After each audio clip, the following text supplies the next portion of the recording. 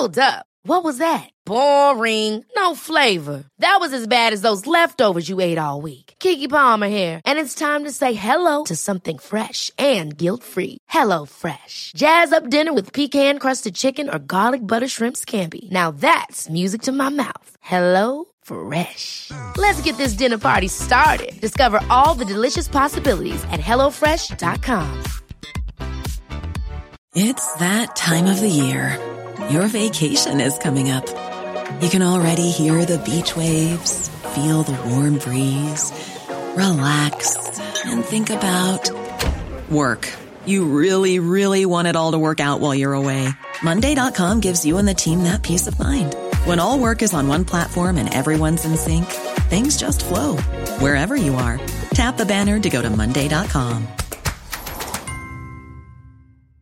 Hey, I'm Ryan Reynolds. Recently, I asked Mint Mobile's legal team if big wireless companies are allowed to raise prices due to inflation. They said yes. And then when I asked if raising prices technically violates those onerous 2-year contracts, they said, "What the f*** are you talking about, you insane Hollywood ass?" So to recap, we're cutting the price of Mint Unlimited from $30 a month to just $15 a month. Give it a try at mintmobile.com/switch. $45 up front for 3 months plus taxes and fees. Promo rate for new customers for limited time. Unlimited more than 40 gigabytes per month. Slows full terms at mintmobile.com. Things I thought could never happen. Me in a punk band? What? We Are Lady Parts, a new original comedy streaming only on Peacock. A confused mix of hash anthems and sour girl power. Syra, vocals. Aisha, drummer. Bisma, bassist. Mumtaz, band manager. And me, Amina, lead guitar. You were really good until you puked all over the front row. Ew. We Are Lady Parts, all episodes streaming now. Only on Peacock. Back once again for the Renegade Master. D4 Damager, power to the people. Back once again for the Renegade Master. D4 Damager, the ill behaviors. Back once again for the Renegade Master. D4 Damager, power to the people. Back once again for the Renegade Master. D4 Damager, the ill behaviors. Back once again for the Renegade Master. D4 Damager. Hello, my name is Dave Hanready, and there will be no encore. Welcome to Season 3. We are back once again, like the Renegade Master, with the Renegade Master. Beat Boy Damager. I feel like we are the Renegade Masters at this I point. certainly am. Craig Fitzpatrick. David Hanready, how are you? You good? I'm okay, man. I've got a mild chest infection. Oh, you do you? Well, I'm getting over the flu. Fair enough. An actual flu, so. Colm Regan, how are you doing? Sickness is weakness. That's the sound of peak human performance on Mike Tree right there. There is no sick, in the words of Vince McMahon, the ultimate carny. But did he actually say that? There is no sick. Apparently, someone once sneezed in a production meeting in WWE and took the day off the next day and was promptly fired and was told that there is no sick. Yeah. Well, Vince hates sneezing as well because it's involuntary. He can't control it. Yeah, he sleeps like 2 hours a night or something. Yeah. If you wondered if we probably would, upside down. Yeah, if you wondered, I wonder how he pulls it all off. The wrestling content is back for Encore Season 3.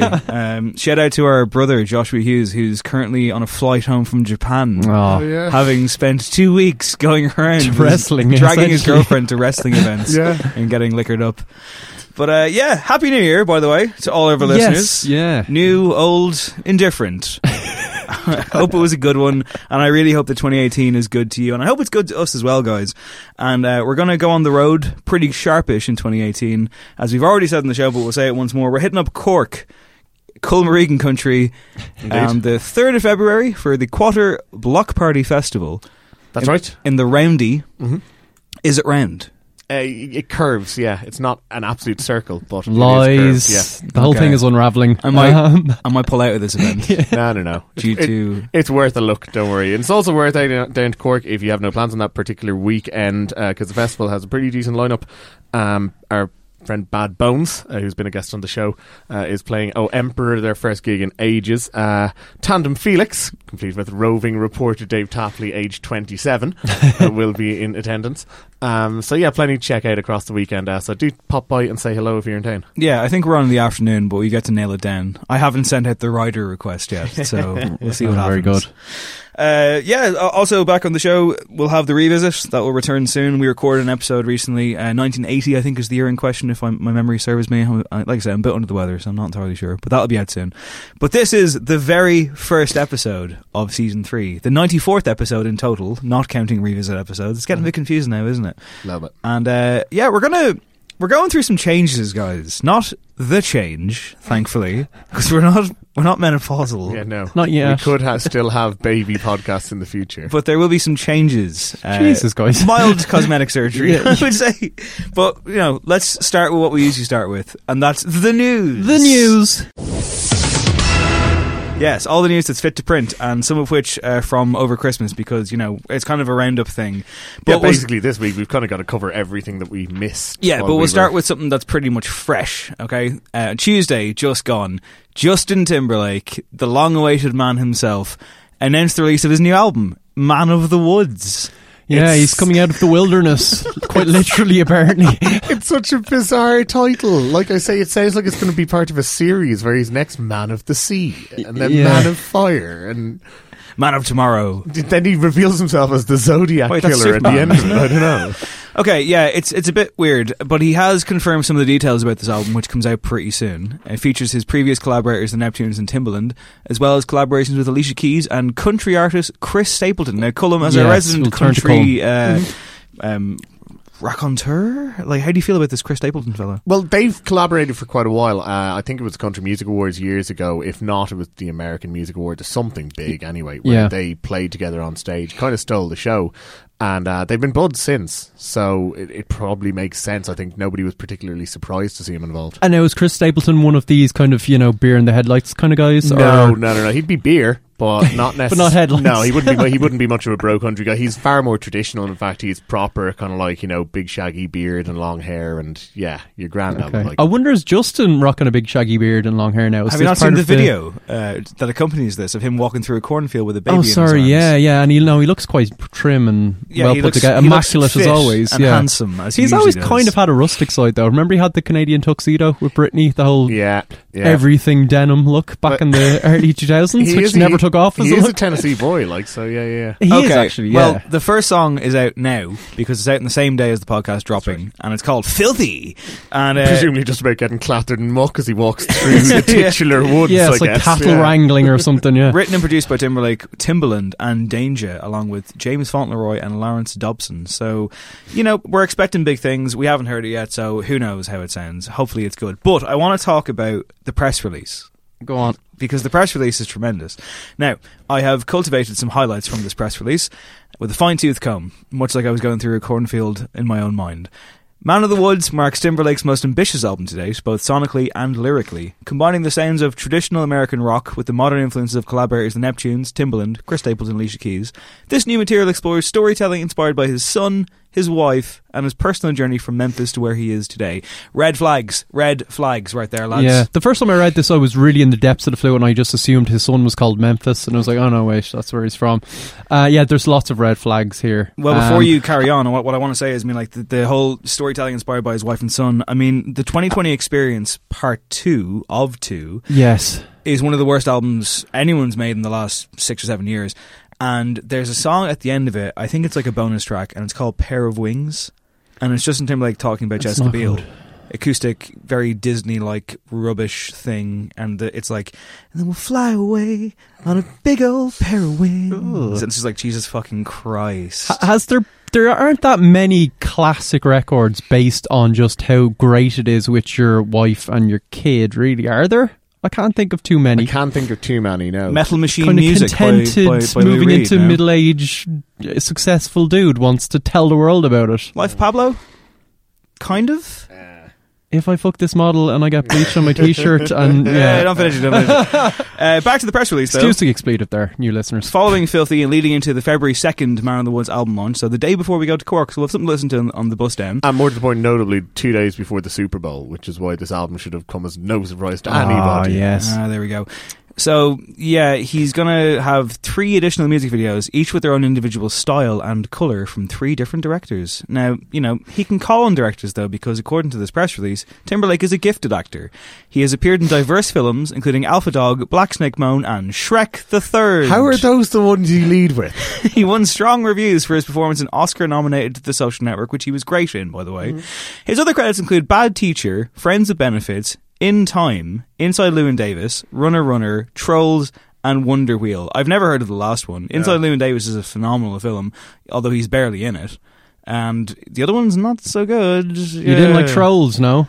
Where he made his long-awaited musical comeback, and we talked about it on the podcast. Can't stop the feeling, yeah. Yeah. Okay. Which was a big hit. Real talk. Real talk, guys, come on, yeah. Real talk. I think we're all probably big fans of Future Sex Love Sounds. Yeah. Justified's a good album. I liked his 2020 Experience his Part breakout 1 solo has some good songs, like Mirrors is a bit of a belter, and Blue Ocean 4 You're was not a good. fan of Rock Your Body? No, not really. Like See, I think his that early Neptune stuff. That's why I'm excited to see them working again with him. I mean, he's a definite talent, and when he nails it, he really does. So, and what's more, he seems to be willing to, bend and to kind of change things depending on who he's working with. It's not one of those things where he's like this auteur, and no matter who's producing him, he's gung-ho in what he's doing. So that's what I'm kind of interested to see. Oh my. Some of the clips from that teaser trailer sound sonically interesting to me, so yeah, I mean, when he's kind of walking around like some sort of really, really well-groomed Bon Iver, you're just like, I wonder what's going to come from this. I should also point out that everything has to sound sonically like something, so that was a bit reductive, sorry.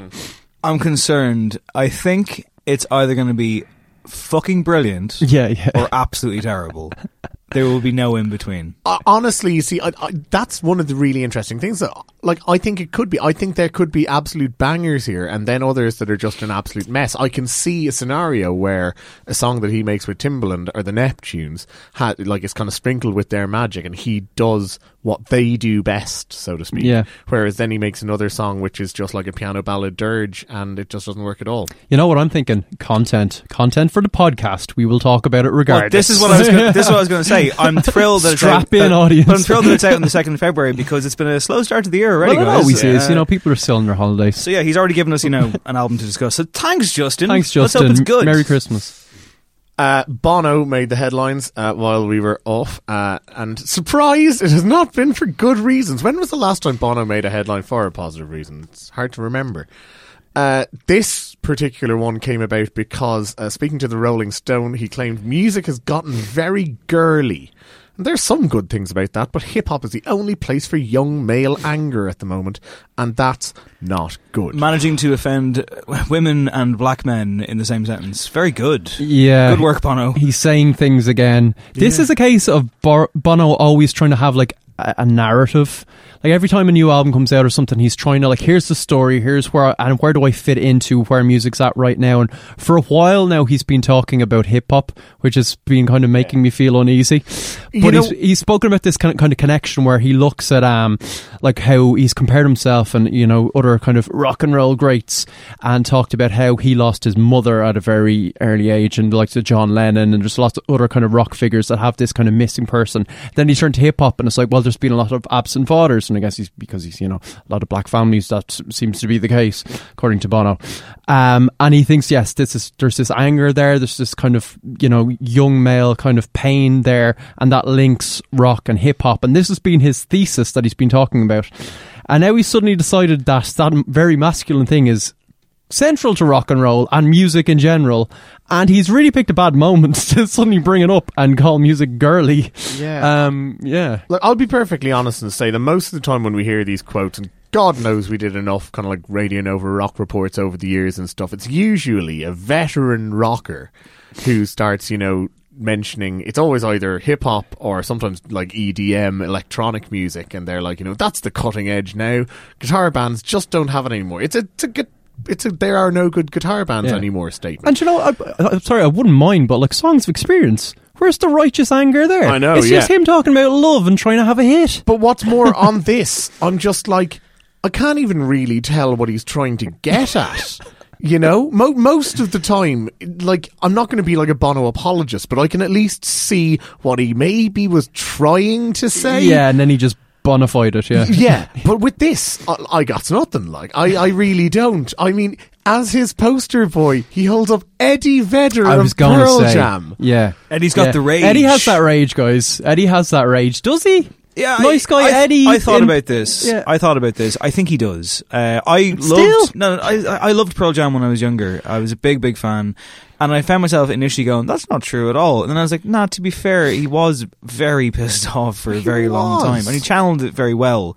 I haven't even heard the last Pearl Jam album because I've just fallen out of step with them and Eddie Vedder himself. But again, it doesn't help Bono's Old Man Shouts at Cloud rock dinosaur thing. He also mentions The Who, who I think are the most overrated of those kind of classic English rock bands. No, The Who. Hot take 2018 Craig. I'm sorry, here, I'm saying it right. The Who, not great. I like The Who, to be fair. Like a handful of tunes, but why are they held up there with the likes of Led Zeppelin and stuff? Roger Daltrey, really? No, I'm with you, that Craig. guy? I'm with you. Bono says you need to find a place for it, and guitars, anger. He says when he was 16 he had a lot of anger in him as well. Whether it's a drum machine, I don't care. The moment something becomes preserved, it's fucking over. You might as well put it in formaldehyde. In the end, what is rock and roll? And that's but it's also this really weird thing where like women can't have anger. Yeah, it's bizarre. And I don't know. Again, but see, so like, weird. okay, well, the crux of this is that like he's using the word girly, and I know, yeah, as derogative. And you know what? And it's like girly equals bad. Like he might as well call it gay. And also, like, gay equals bad. Yeah, like yeah. It's a ridiculous, archaic, strange thing to say. But also, he's in his pushing 60, and it was probably within maybe an hour-long conversation, and he just said the word girly, probably grasping for a better word, and now it's in print. He wasn't pushed on it, though. The journalist should have pushed him and didn't, because it's one of those things where if you get an audience of Bono, you have to acquiesce. And also, what I would say is, it's a really sad indictment, and it's of Glamour magazines putting him on the Women of the Year list only 13 months prior. I forgot about that. A decision that was amazing. A decision that has aged incredibly well. See, I guess that's it. You see, he knew his year was over. It was 13 months. Finally, he was counting down. He was sitting there in early November, pacing around the room, just going, "These bloody women! I'm gonna have them once this is over." I forgot that. But also, to be fair, like not to be fair to Bono, because I think he's being unfair.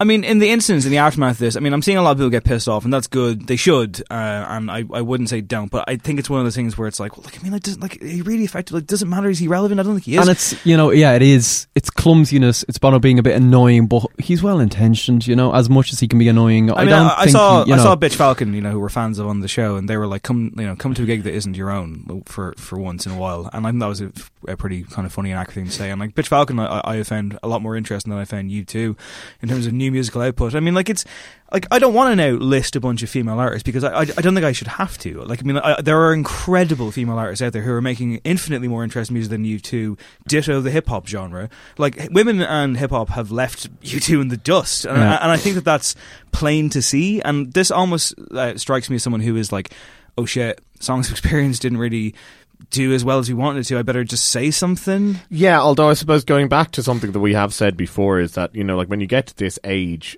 not only is it Bono's contemporaries who are often going to be calling the shots in terms of kind of like major labels, in terms of major publications and stuff like that, people his age are not going to be coming across a lot of the more interesting music that are out there. So he's essentially just kind of like fawning after a bygone era, which is why early Pearl Jam and The Who are the examples that he's falling back on for the sort of the archetype of what music now should be. Yeah.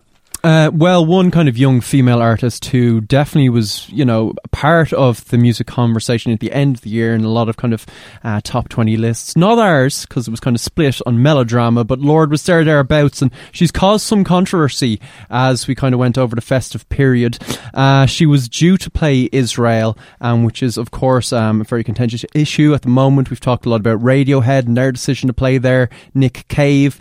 She decided that she was going to pull out, but in the wake of that, a full-page advert has been placed in the Washington Post calling Lorde a bigot, and this was a week after the New Zealand-born singer cancelled that concert. So the ad in the 31st of December edition, right before New Year, was placed by an outspoken rabbi criticising the 21-year-old for joining a global anti-Semitic boycott of Israel while still performing in Russia. You know what? Here is pretty much the mirror image of that Bono story where, once you reach a certain age and a certain stage of your career, the impact that you have is lessened or greatened by the attention that you get. Nobody is taking out full-page ads to quarrel with Roger Waters or indeed with Morrissey.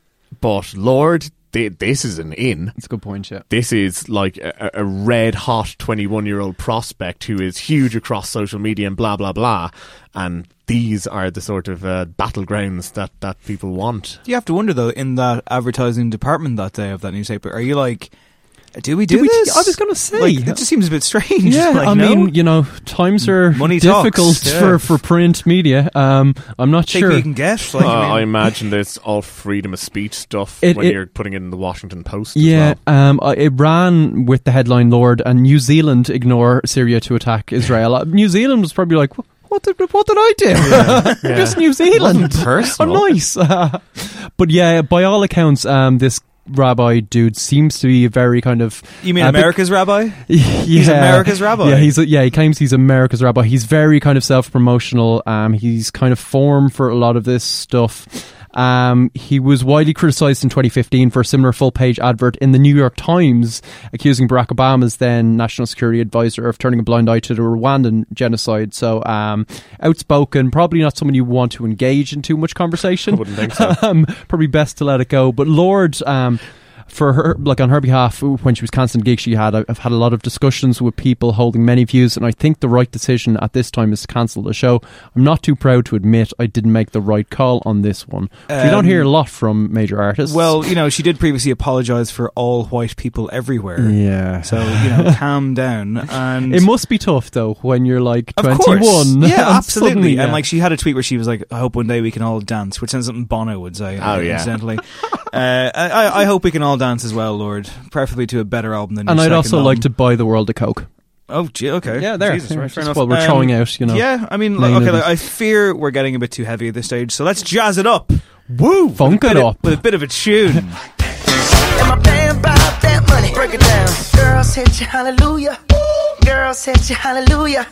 Girls hit you, hallelujah. Cause Uptown Funk don't give it to you. Cause Uptown Funk don't give it to you. Cause Uptown Funk don't give it to you. Saturday night and we in the spot. Don't believe me, just watch. Come on.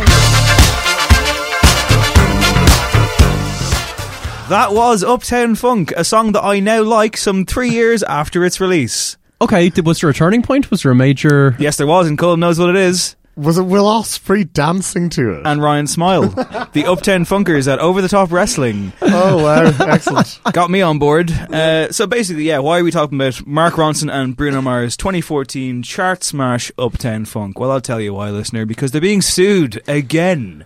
It's the subject of yet another new copyright infringement lawsuit. A hip-hop trio known as The Sequence, who actually were quite a pioneering group in the day. They were the first all-female hip-hop trio kind of their time, and this song, when it was released, was like the first time a single by a female hip-hop trio, or a hip-hop group rather, had been put out. It was on Sugar Hill Records. So they allege that Uptown Funk sounds too much like this. Right on up, we're gonna funk you. Right on up, we're gonna funk you. Right on up, we're gonna funk you. Right on up. I said get up, get up, get up, get up, get up, get up, get up, get up, get up. Sit back down. Right on up, we're gonna funk you. Right on up. Funk you. Right on up, we're gonna funk you. Right on up. I said get up. So that's Funk You Up by The Sequence. And like I say, this is just the latest song to come along and be compared to it and basically be like, yeah, give us money please, you ripped us off. What do you think? Like, if it's true, and if all the other claims were true, it'd be a real Frankenstein's monster of a song, wouldn't it? It's just it's getting ridiculous at this point. It's like, stop it, it's already dead. It's already stopped making royalties. No, I don't hear any real similarities, except for the fact that they're both funk. Yeah, well, the Funk You Up bit, I mean, makes it come quite on, obvious. really? I was saying that back in the 50s. Too hot damn. I saw someone say, this is that pastiche, that knockoff. That I was like, I mean, I don't know. Like, should Billy Joel sue because he had Uptown Girl, or Billy Joel, well, Billy Joel? We know whose we'll side. Never know. We know whose side Craig is on. Anyway, we certainly do. Advertising masters. I always side with the money. What I will say is that I've always been a fan of the song. To be fair, I recognised it from the start as being just so insanely catchy that you frankly can't deny it, and it's something that we discussed last year that a good pop song. One of the things that makes it is that it's going to sound familiar. It's a victim of its own success, is what you're saying. Yeah, and but part of the thing of sounding familiar is that you may well sound like a lot of people who've gone before. It's a victim of taking from other songs, is what you're saying. Not really, not proven in court or anything like that. There's about 8 or 9 writers on this track, and I think Bruno Mars is down for production, so he's probably just like, leave me out of this, would you? I know I'm the face of it. Well, there was that amazing Blurred Lines thing when it went to court, and like everyone just went, Robin Thicke was just like, I don't remember recording it. I was out of my mind. And like Pharrell was like, nothing to do with me, I'll mate. stick my name Nothing on to do it. with me. Brilliant. T.I. was like, I just showed up for the video. Like, I think Robin, care of Robin Thicke is who you want to talk to there. But okay, I think if, whatever else, Uptown Funk is in fact a banger. So, without a doubt. Yeah. I'm just not making money for anybody anymore. For the sake of music, and music is that thing that's always going to be, like cannibalizing itself and stuff. This madness has to end, I think, right? I'm sick of these stories constantly. Take out a full page ad in the Washington Times, Craig. This madness Ireland's has to rabbi, end. Craig Fitzpatrick. Yeah, well, if you want madness, folks, we have a shock coming up in just a few minutes. But first, word from our sponsors. Magic is real, it's contained within an app. Put your feet up and watch Peking Duck appear with just a tap. Magic is pizza, tacos, Savoy fish and chips, shish kebab, vindaloo, and spicy crispy chicken strips. Download the Just Eat app and order food for delivery. Yeah, so new year, new us. Dave, we're jazzing it up. I have an announcement. Take it away, Ozzy and Kelly Osbourne.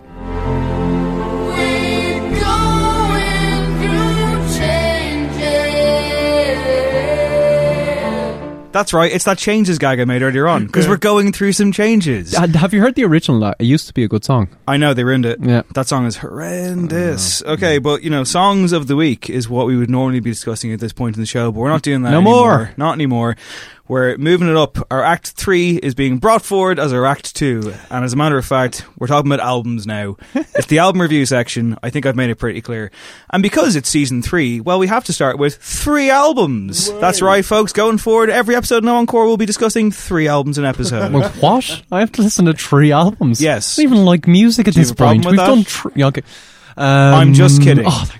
It's one album per episode, hopefully. But yeah, so there's no new ones yet. So we decided what we would do is we would go and look at ones that we didn't get to at the end of 2017. Yeah. Some heavyweight releases. And we picked out 3 heavyweight releases. And we're going to talk about them. Which one, Craig, would you like to start with? I want to talk about possibly washed up rapper, please. Eminem? Alright, sounds like this. I just feel like the person who I'm turning into irreversible. I prayed on you like it's church at the pew, and now that I got you, I don't want you. Took advantage of my thirst to pursue. Why do I do this dirt that I do? Get on my soapbox and preach my sermon and speech. Detergent and bleach is burning the wound. Cause now with her in the womb, we can't bring her in this world. Shoulda knew to use protection before I pitted to your forbidden fruit. I've been a liar, been a thief, been a lover, been a cheat. Oh, my sins need holy water, feel it washing over me. That was River off Eminem's Revival, and the clock starts now. Yeah, this is sad. This, seriously, the very last show of last year, we were talking about Damn as our number 1 album of 2017. You guys compared it to a prize fighter being at his best, like either destroying somebody or toying with them, whatever he wanted to do.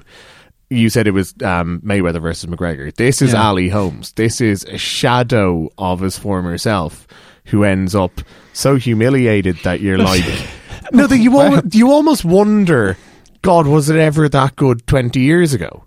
Maybe this is just my memory playing tricks on me. Yeah. Because it does sound awful. We're getting to that point. This was the UK's Christmas number 1 album. And listening to this, yes, I did start thinking, was Eminem ever really that good? And I was also thinking, does Eminem actually like music? Because we know he likes rapping, and we know he likes words and stuff like that. But my God, the productions and the music and the backing on this is just so insipid. It's piano ballad after piano ballad. There's no connection anymore to hip hop. Like, he doesn't do hip hop, and you know what? I don't think he ever really did, going back to those early productions, which now, the first couple of albums were classics, but they sound very dated now. He had less he had less to do with hip-hop, I think, than like the Beastie Boys as a white rapper. But at least they were kind of strong songs. Here, he's just moaning. He's paranoid. He's worried about his place as an MC. And while there's like flashes of great talent there, it's so overwrought and he's thinking about it too much. Very little of it works. That's a huge part of the problem here, because it's so, I'm back and I'm taking back the crown. It serves to illustrate just how far he's fallen. Yeah. That, he's comparing himself to the glory days, and you're like, not a chance. This is an astonishingly, aggressively terrible album. Yeah. I found this so difficult to get through. I really, really struggled with listening to this in one go. I'm not sure I ever finished it from start to finish. Doesn't I genuinely help that it's 80 minutes long, folks. It's so excessive, so self-indulgent, and has nothing to say. It's literally a waste of time. It sounds awful, as you've said already. I don't know what he's doing with his vocal production anymore. This kind of came about when he had that weird freestyle thing, and then before that there was the other thing, and I don't know what he's doing with his voice. It sounds abysmal. He has nothing left to say. This is the example of a well not being dry. It's fucking sank into the sea. This is appalling. I mean, I don't even care about Ed Sheeran being on the album. He might as well make some money, but this is appalling. And I'm going to pick out songs here. There's a song called "Framed." It might be the worst song he's ever made, and there's a long list that could go in there. No, there is. I've never rated Eminem as the be all and end all. I liked the first two albums when I was younger and when I was angrier. Fair enough, I get it. And he has tremendous dexterity and skill, although that seems to be gone now. This is the end of a career. It's the nadir of a career, and it's, like I say, it's a waste of time. I can't listen to this. It gives me a fucking headache. Do you think is there any way back from? I was thinking if he did a 444, just back to basics, proper productions with an OID, just a thought thing. But I don't even know if that'd work for him anymore. You see, because on this record, even there's songs where he kind of apologizes to Kim basically and takes responsibility for the problems they had in their relationship. That it was all on him essentially. He apologizes to his daughter Hayley for bringing her into it so much back in the day. But even they don't seem to work. Let alone the fact they're undermined in plenty of other areas of the record. But they just, they're not good. And it's either that, A, he's not sincere, or B, he just doesn't have the ability to put across what he wants to. I've no reason to believe that it would be A. All the signs point to B, that even if he had a desire to make a 444, I don't think he could. Yeah. Now, he's not helped by the fact that he's brought Rick Rubin in on production, which is this is the definition of a bloke who got big in the late 90s and was taken out of cryogenically frozen and just asked, who do you want to produce your next record? Oh, Rick Rubin. His fingers on the pulse. I feel like Rick was in the garden just meditating while this was being put together by his lackeys. Yeah, that's why we get samples from the Cranberries and Joan Jett. Oh my god! Don't fucking ruin Zombie by the Cranberries for me, please. Thanks, Eminem. But he's lost. No, he's lost. He's lost his way. He's lost his ability. He's lost his punch. He's lost his rhythm. He's lost his ability to pick decent featured artists. He's lost his ability to do solid production. He's lost everything. He's lost in puns. Terrible middle-aged man puns. The comedy is the dad puns. Even when he's trying to be serious, he just undermines himself so much. Swimming in the Egyptian river because I'm in denial at one point. It's like he's written half these lyrics going through Christmas crackers. It's amazing. What's the difference between a snowman and a snow woman? It's genuinely amazing how bad, how bad this is. I mean, it's if he all I could think was, if he was my friend, I would be stepping in and being like, "Are you okay?" Again, this the Ali Holmes thing. Why isn't his corner stopping this? Why aren't people who care about him saying, "Look, this is over"?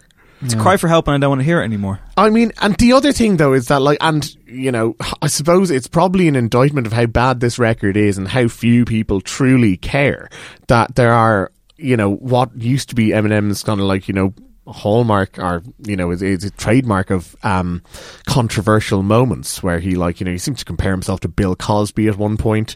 There are kind of pussy grabbing lyrics. There are all sorts of nonsense in that regard, and it just doesn't shock anymore. And it's because everything else is so boring that it's just falling apart. Okay, that's our time. 0 out of 10. I resent this album. 2.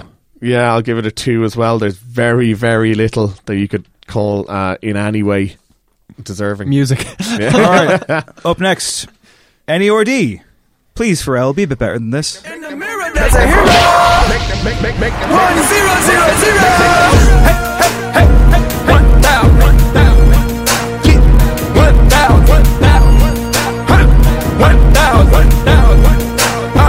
1 down. 1 down on West Shoeless. They cost over 1,000. Brand new coupe cost couple 100,000. Got some models in the bed and they coming by the thousand. Them young goons never sleep, they somewhere prowling. Everywhere we go, they told the chopper about 1,000. Rick on. No, stop it. That's not true. While I'm in the dressing room, 5 minutes before I come out, my gloves are laced up. I'm breaking my gloves down. I'm pushing the lever in the back of my glove. I'm breaking the middle of the glove so my knuckle could pierce through the leather. I feel my knuckle. That was 1000 by NERD off the album No One Ever Really Dies, featuring Future. Lots of Future collaborations on this record as well. Long awaited for sure. Does Pharrell still have it? Do NERD still have it? They're having fun. Is it fun to listen to, Craig? Yeah, it took a good few listens, but I'm very much on board with it now. Actually, it's one of those whatever frame of mind you're in. I think sometimes it can be extremely annoying. Other times, it just kind of, if you get into that Pharrell headspace on it, it totally works. Certainly, it's better than their last kind of collective effort, Nothing, which just totally passed most of the world. But yeah, pretty much. And Pharrell's last solo outing, Girl, which was just such, like, again, nothingness, just poppy drivel. This is him actually trying to say something. It's kind of playfully politicized, but it's like if trip hop wasn't already a genre and a thing, and like, you know, a very specific thing from, like, you know, drizzly part of the UK, this might be trip hop. Do you know what I mean? It's that kind of psych pop take on old school kind of, but futuristic Pharrell beats. Sometimes it's a bit smirking, but sometimes it's kind of blissfully good, I think.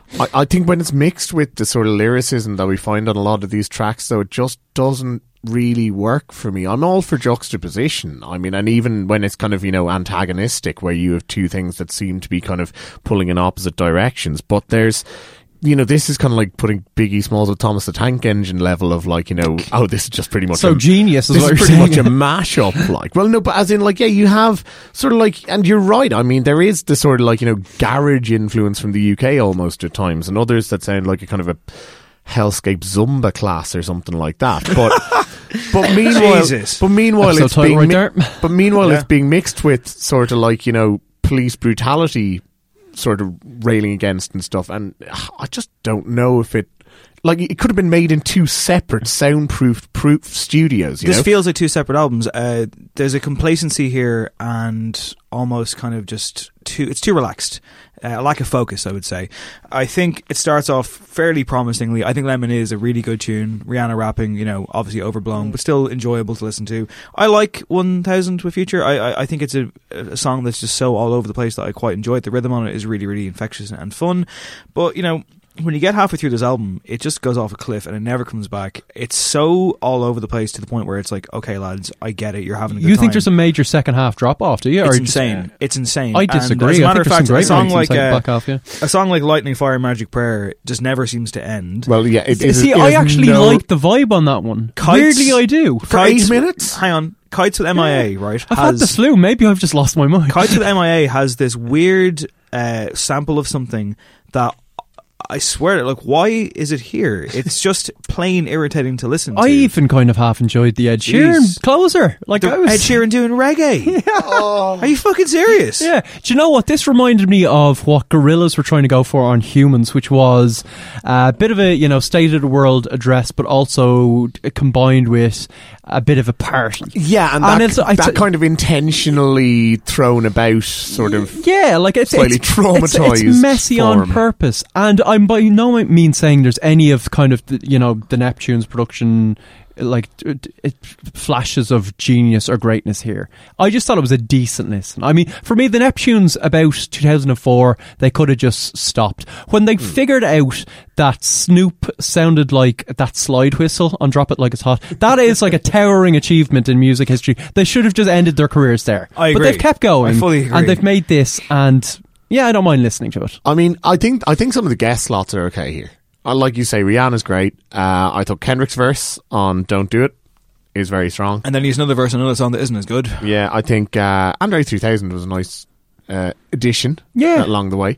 But maybe there's a little sign of something when we're kind of saying, yeah, Pharrell's bits aren't great, but listen to when he brings his friends in. They're not an album act. They're not. They're just they're not. Like, they're blatantly not. But I think this is the closest they've gotten to having something that at least flows like an album. Side A, maybe. Side B, fuck no. And I don't see the point of this apart from, you know, get the band back together for a bit of a laugh. But I mean, it's too ramshackle. I mean, here is the one thing that you would say, given their sort of too much success in their solo projects or double project as the Neptunes might be, is it possible that, you know, like they're kind of throwing everything at the wall on this record, and then what sticks is what they're going to take away to their own sort of ventures from here onwards? I don't think that they whittle things down. I think they actually just threw everything out. Yeah, like I think it's a real, like, it's not thought through in that way whatsoever, and it kind of lives and dies by whether or not you want to jump on board with them just kind of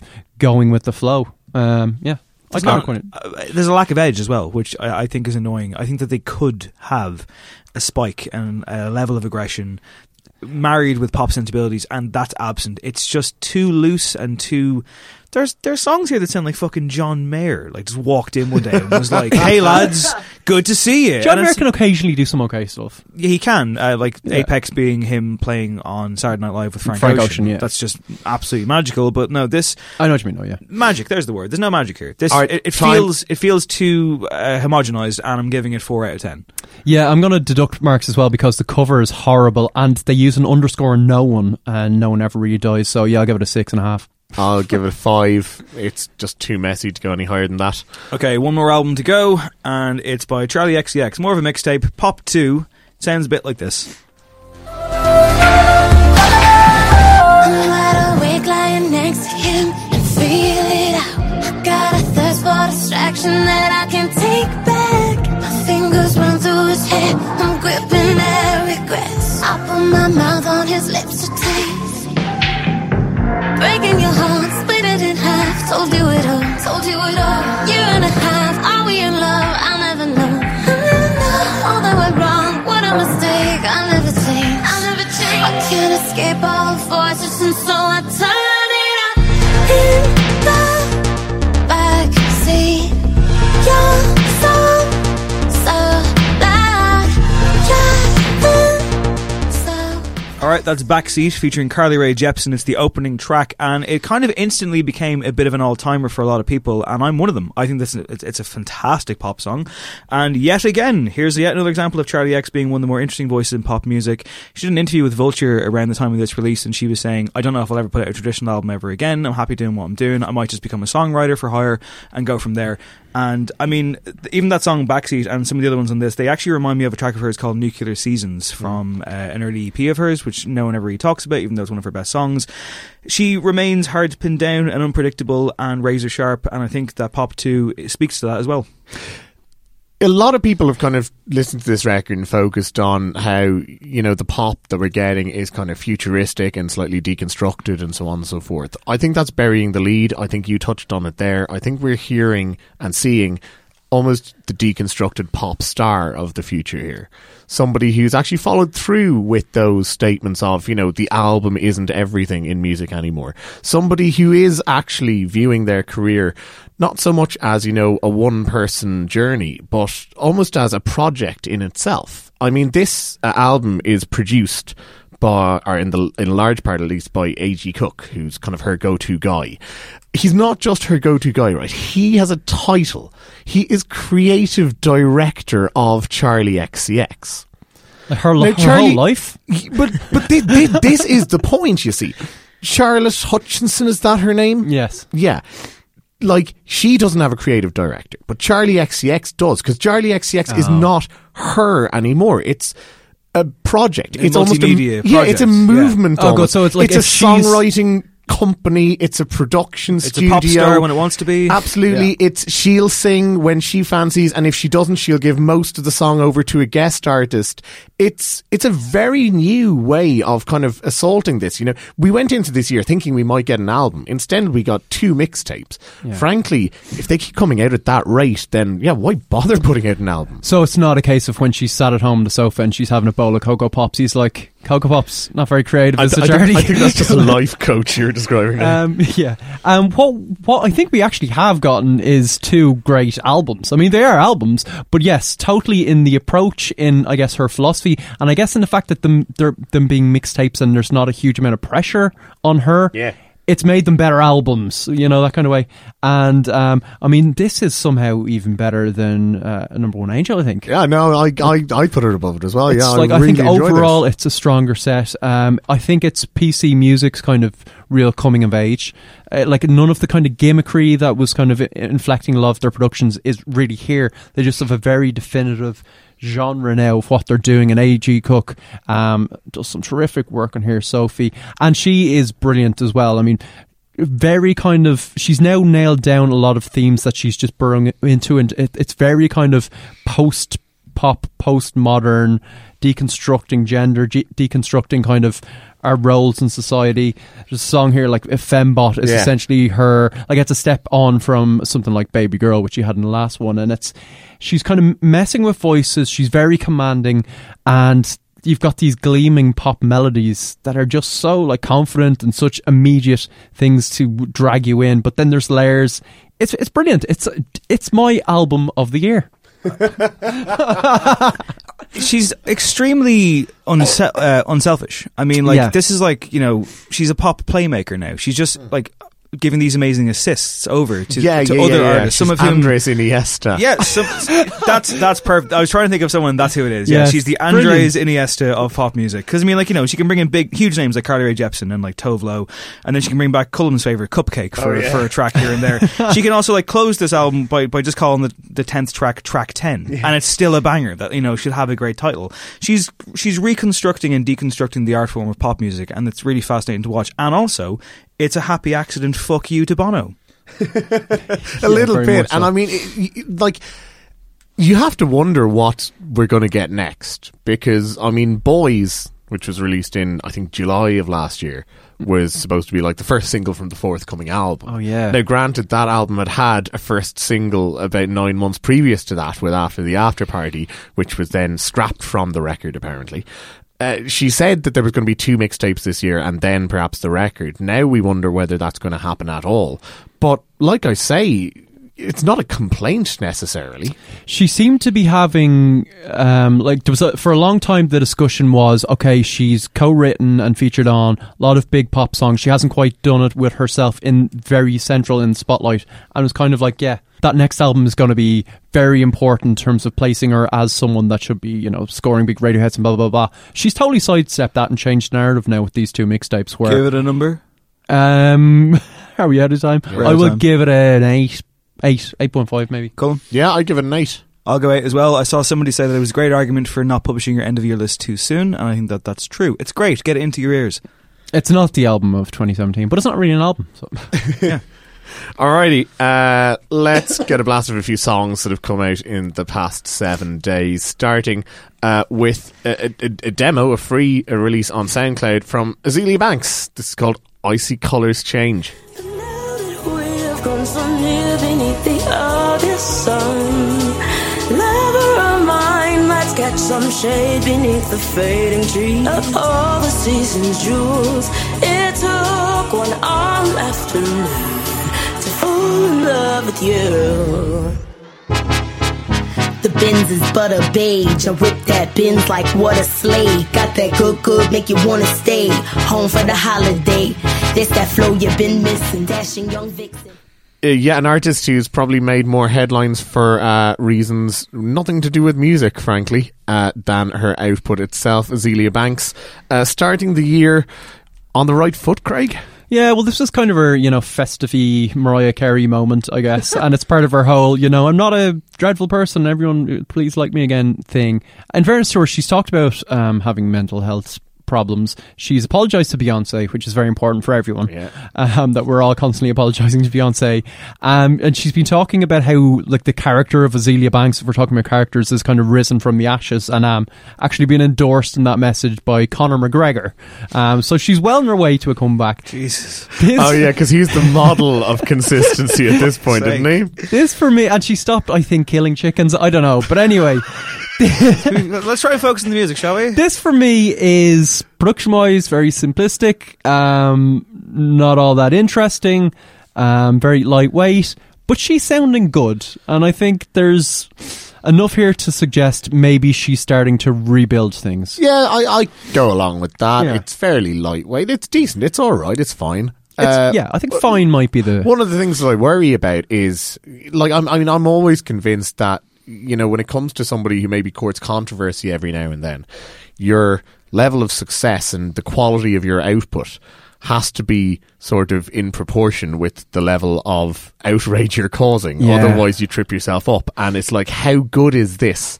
You know, how much controversy will she be able to balance out using this song? Not a lot, I think. So I don't know if it's going to save her in that respect. I mean, the truth is that her ability to be a massive star might be, you know, forever impinged on because of, you know, some of her opinions and some of her past actions and perhaps future actions. Maybe just making music, putting it out in SoundCloud and having something of a slow rebuild is the right move right now. Yeah, I think because so. if you can do this for a while and perhaps step up and particularly hold focus, because even Broke with Expensive Taste, in my opinion, was always just a little bit too distracted for its own good. If she can actually concentrate on her music from here on out, you know, something positive will come of this, because the song itself, I mean, it's fine, but it's not going to be relaunching her career anytime soon. Her career is over. I am declaring it. I'm calling time on the career of Azealia Banks. You're done. It's over. The song sucks. Really? It's so boring. So boring. And she sounds like, yeah, okay, she's up for it, but I'm like, what is that fucking chorus melody? What is it? Like it's like an ad for Iceland or something. It's her Mariah Carey moment. We've discussed this. Like, why? Like, I mean, like, it doesn't. Now, in fairness, this is like a demo she threw up online. So but it sounds like someone else's song that she just picked up the lyrics for and was like, "Hey, do that." It doesn't sound like her at all. Yeah, I know what you mean. When we all used to work for a certain music magazine, she was on the cover of like the Hot for 2012 issue or something. Yeah. And it was like a big deal. It was like off the back of 212, and it was like, this could be the next big thing, and exciting, like interesting voice. Where's she going to go? And I've never seen so much wasted potential. I absolutely agree, but you see, here's the thing. I mean, like, I wouldn't necessarily declare her career over. I think certainly, you know, 6 years on. Well, she's not going to be a festival headliner this summer or even next summer if we're talking about that. But you know, SoundCloud rap and that sort of area might be her level for now. Well, I think she's actually already sorted out a kind of a label and a proper home base, and she seems to be putting like the pieces back together. So there seems like there might be a proper relaunch. It's all dependent on her attitude, I think. I mean, the talent is there. Now, granted, yeah, like as I say, as a production, as a song, I mean, this is pretty much nothing, but I think her as a musical artist still has a lot to give. It's just depending on whether she can do it and apply herself, I guess. Okay, so from a possible dead career to possibly two of the most shining prospects that are out there right now, Kendrick Lamar and SZA, already tearing it up, but they have combined for a track called All the Stars. Sounds like this.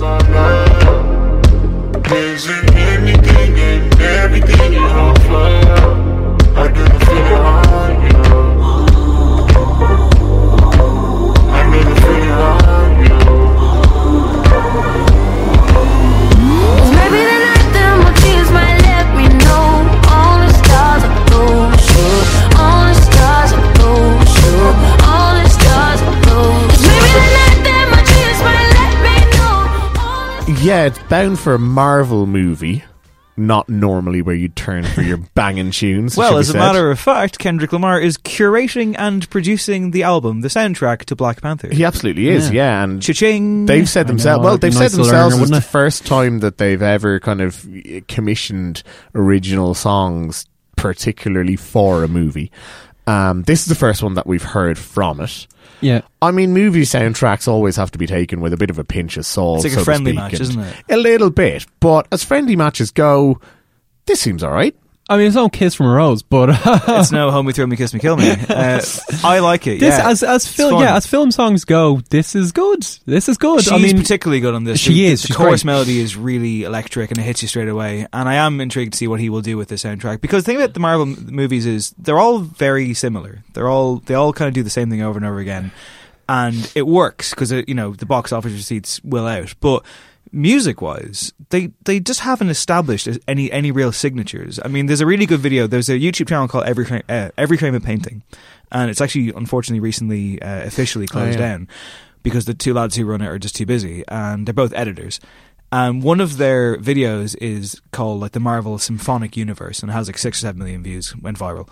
And basically, they go up to people on the street in Toronto, I think, and they're like, if I say a name of a film, can you give me like the signature theme? And they're like, James Bond, and like people like do it. Star Wars, people do it, and like so on. So Jaws, people do it, and then they're like, Captain America, sure, and they're like, and like the only one that anyone could know was Spider-Man. This is before Spider-Man was announced coming back, because for whatever reason, despite the fact that Marvel spend money and bring in producers, they've had like the likes of Danny Elfman and others on their movies as composers.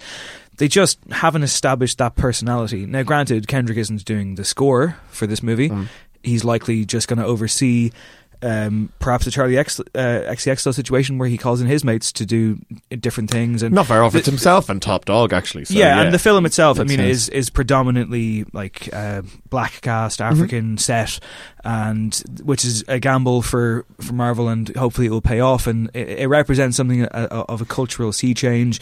Ryan Coogler, the director of Creed, is taking it on, so this could be a great thing if Kendrick takes it seriously. Yeah. Like, this does a really good job, those, leading film, big blockbuster songs where it's a bit vague and it's kind of universal and there's a soaring chorus. This is that, but kind of a bit of substance and a really good performance, as Dave says, from SZA. It's almost like, we were comparing her to maybe like last year's Frank Ocean, and certainly on this, it's like her performance is a bit distant but still very, very engaging, and it drags you into this kind of otherwise not mind-blowing production. I do like what they do with it being a kind of cold, robotic salt and pepper talk about sex thing. Like, there's a good interpolation of that. I was going to say Kendrick is a bit weak, but it's alright. Yeah, I think he's okay. I think they go together well. Yeah, which is an important thing as well, because when you talk about film soundtracks and the like, you can often get situations where it's just like take two big names and shove them together. Sure, for the yeah, sake no, of it. they definitely vibe. Yeah, this definitely doesn't have that.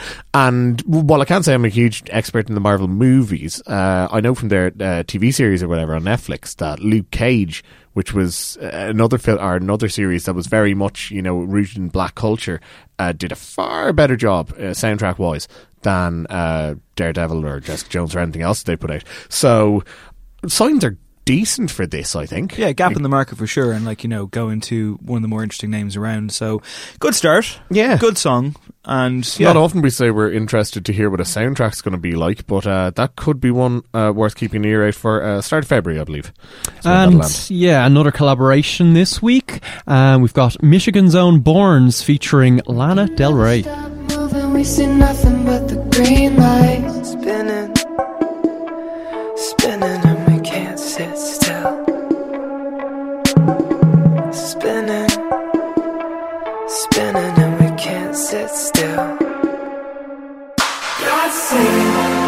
God save our young blood.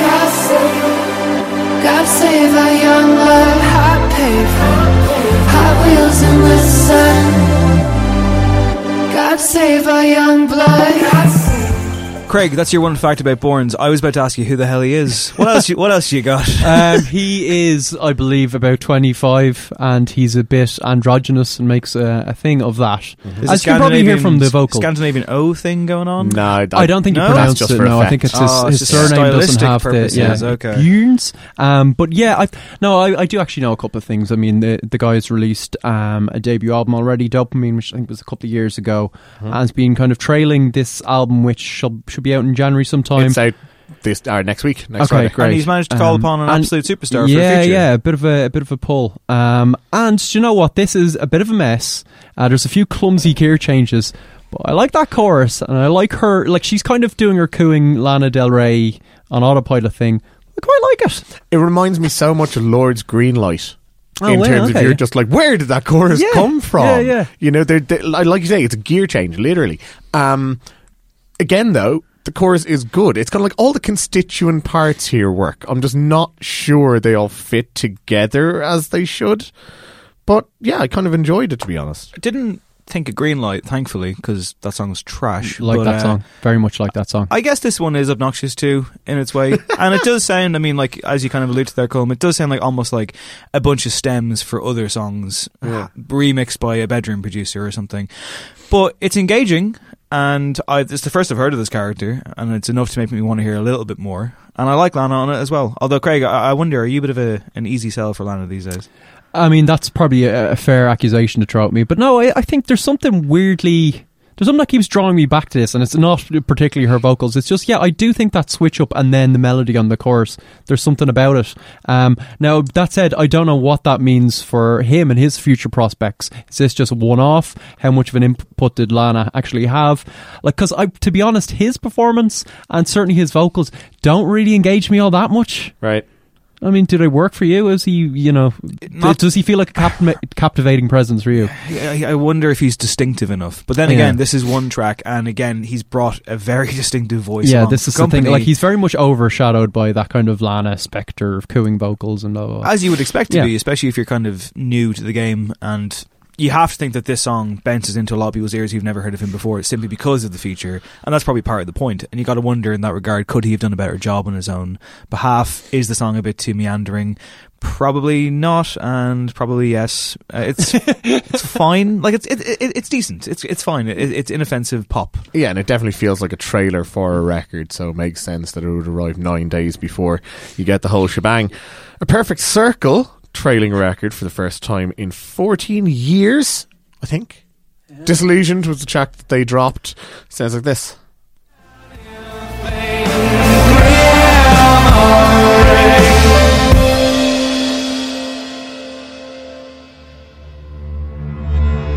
Time to put the silicone obsession down. Take a look around. Find a way in the silence. Lies to hide away with your back to the ground. Yeah, I've just checked. It is 14 years. We don't know when we're getting the album yet. We don't know what it's called, but that is the second tune that we've heard. It is. We did the previous one, The Doomed. Maynard James Keenan teased via Twitter that he'd be releasing a special treat for people to ring in the new year, and it turned out to be this 6-minute Disillusion track. Now, I estimate that I've heard this song over 30 times in the last few days.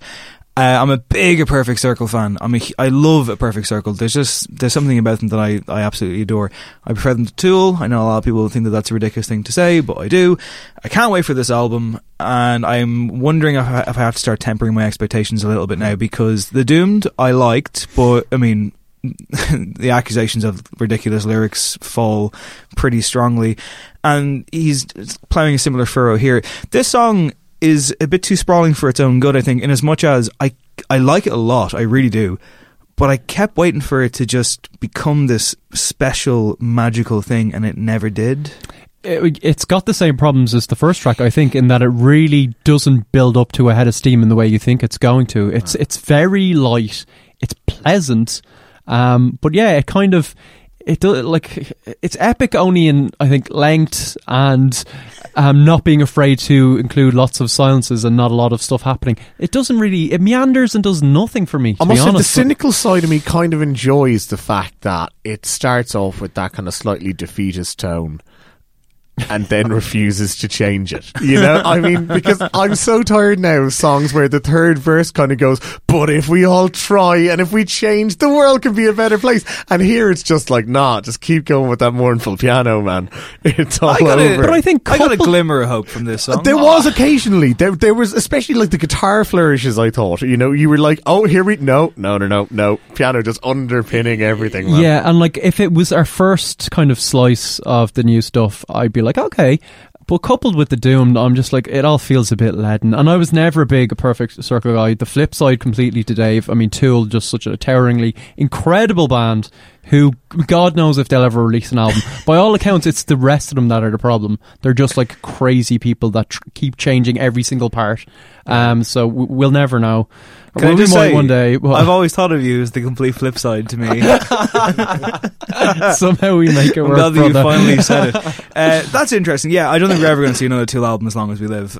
So I'll take what I can get. Well, he's talked about going like into the studio, and the other guys are just there still working on stuff, and then he'll sing a melody and do lyrics and do a performance, and then come back like 3 years later, like having put in like 3 years on his vineyard, and he'll be like, well, this is a completely different song. Guys, what have you been doing? And they're just like, oh, you're back, are you? Do you reckon he was like, fine, I'll go and resurrect my other band? Yeah, I don't know. Trying to kill time. Also, are his vocals great on this? I don't know. They feel a bit weak. Like, usually it's that amazing kind of like, he sounds like he should be transported out of some ancient Greek saga thing and like really empowering. This is very... tame. It's all a lot. It's very tame. Maybe it's a perfect I think it was circle, meant to sound a bit resigned, though. I think that if it sounded too, but usually he sounds like gargantuanly resigned. Sure, okay, fair enough. He needed some of Bono's rage in there. It felt a little one-man show in a small theatre. Yes, yeah. And I say, and I, wow, I have stop your war machine. I have, oh my god, I have so much love and hope for A Perfect Circle. I really am looking forward to the album. I hope this all makes sense when it comes together. But yeah, it's not the comeback I wanted yet, and we'll see. But speaking of comebacks, one that I didn't want. I can't offer you A Perfect Circle album details, but I can offer you details on a new album from the Vaccines. Hooray.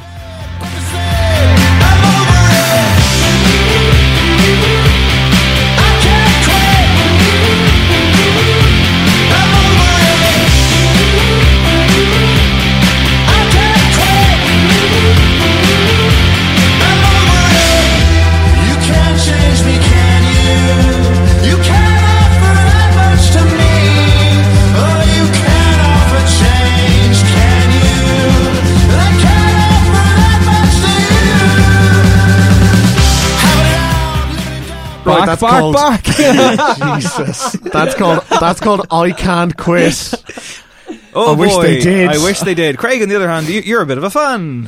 For why? Am I a bit of a fan? I liked me. I liked Wrecking Bar very much. You dragged me to the Vaccines at Electric Picnic one year, and then they're a decent live proposition. Getting well into it. I'll tell you what.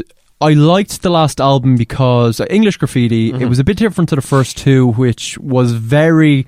I think the kind of indie landfill term was made for them. Yeah. They were very much, the moment had passed and the Vaccines turned up and they were like Enemy's last kind of Great Hope or whatever, and they didn't really have any songs bar that one, which was about a minute and a half long. On the last record, they got a bit more kind of languorous. They introduced some like kind of more acoustic balladry type stuff. They got a bit experimental and a few American influences, and it was a decent record, and I thought actually maybe they could step into a kind of Maccabee style role. Like there seemed to be the potential for something a bit more and a bit more interesting. And on the basis of this, nope, they've gone back to the garage and banging out just an inconsequential load of naff. I remember doing I did an interview before the English Graffiti, and I mean, you hit the nail on the head, to be honest, because they said, look, you know, we had this reputation as a kind of a plug and play 3-chord wonder, and we really tried to shake that off with, I think there'd been an EP before that, and then the last album they worked with Dave Friedman from Mercury Rev, who does like Flaming Lips stuff, so you know, a little experimental, pretty different as it were.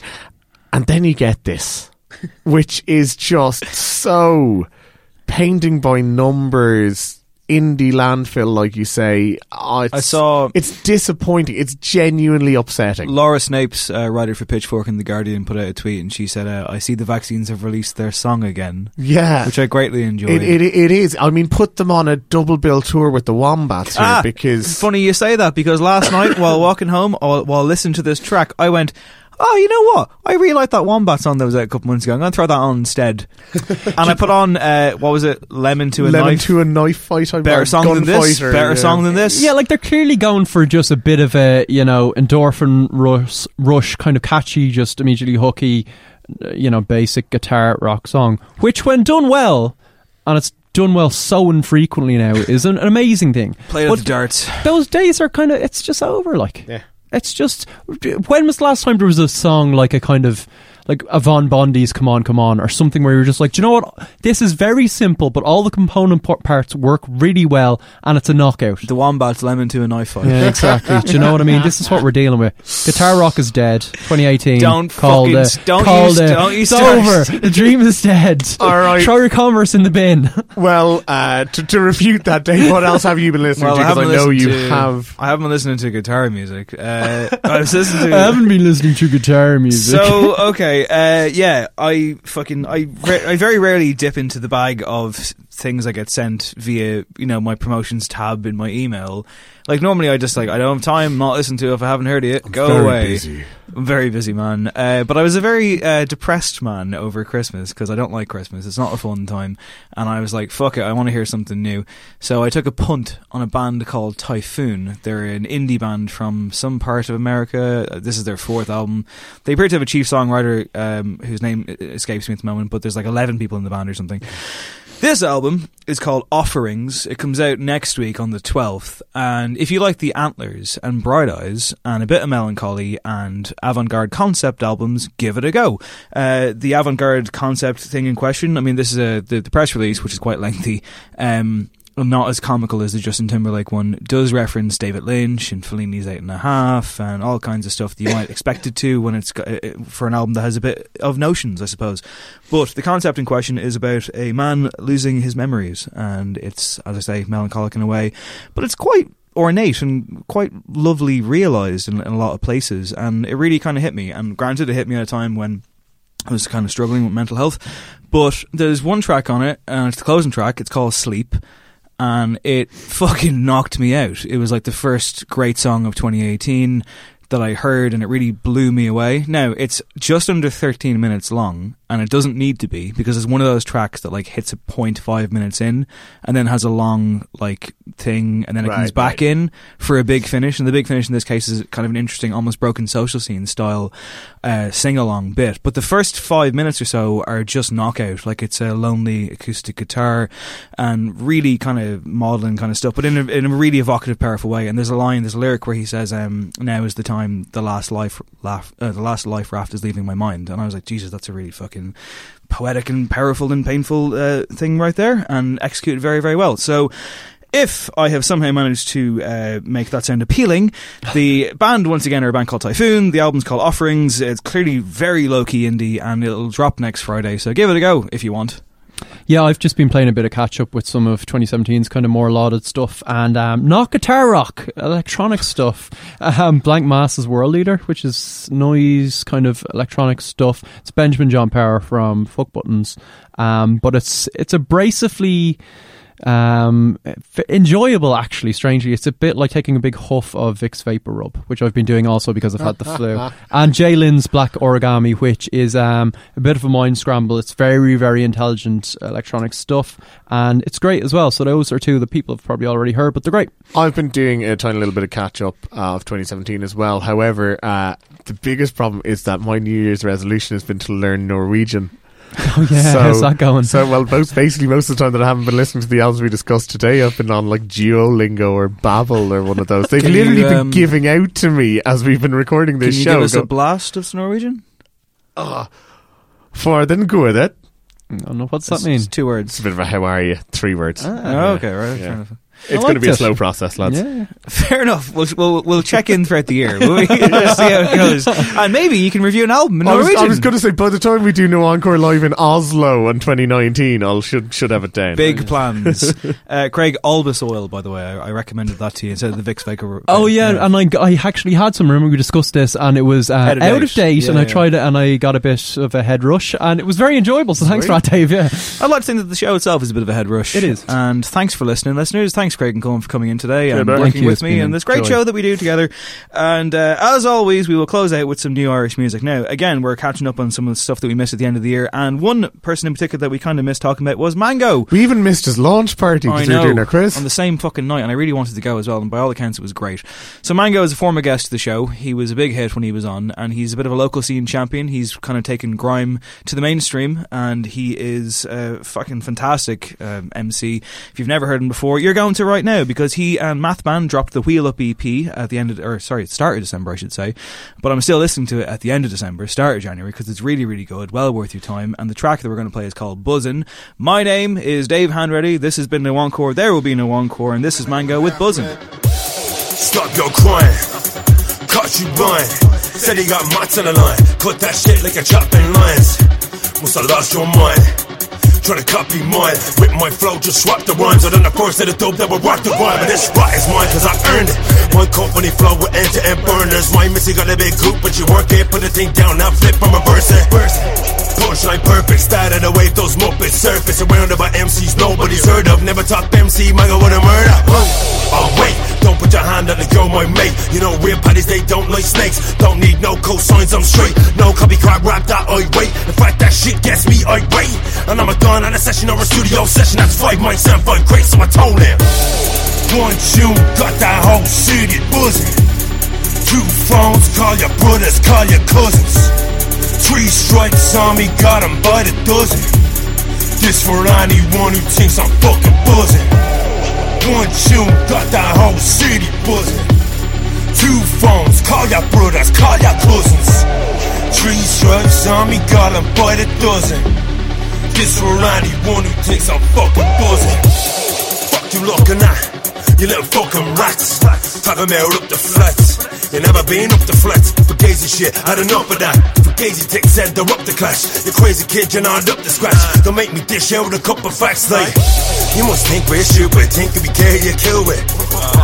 Give a bollocks about that, may say what you want, but we all know what the truth is. Think you're legit, cause a few hits. Loose lips got a kid looking foolish, but it's really easy being ruthless. Wreck your head like what you gonna do, kid? It ain't just rap to me, not just a bit of crack to me. I've been everything that I've had to be, been everything that you cannot be. Done everything for my family, took no handouts, never had degrees. And you never done a day's work in your whole life, so what the fuck you gonna yap to me? So you do that shit for the check, get retweets with no respect. Come on man, what did you expect? You could take the piss, never get checked. Jay's is wet, the fucking neck. Your whole side man has been done to death. This rap music, never get used to it. Michael wanna show you how to come correct, cause I got that. One tune, got that whole city buzzing. 2 phones, call your brothers, call your cousins. 3 strikes on me, got 'em by the dozen. This for anyone who thinks I'm fucking buzzing. One tune, got that whole city buzzing. 2 phones, call your brothers, call your cousins. 3 stripes on me, got 'em by the dozen. This for anyone who thinks I'm fucking buzzing. This podcast is part of the Head Stuff Podcast Network.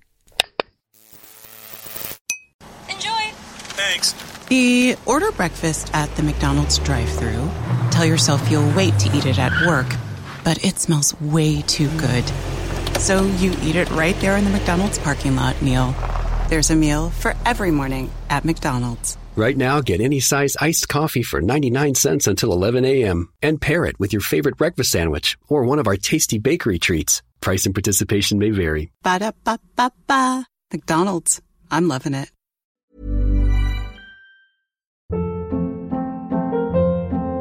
Hold up. What was that? Boring. No flavor. That was as bad as those leftovers you ate all week. Keke Palmer here, and it's time to say hello to something fresh and guilt-free. Hello Fresh. Jazz up dinner with pecan-crusted chicken or garlic butter shrimp scampi. Now that's music to my mouth. Hello Fresh. Let's get this dinner party started. Discover all the delicious possibilities at HelloFresh.com.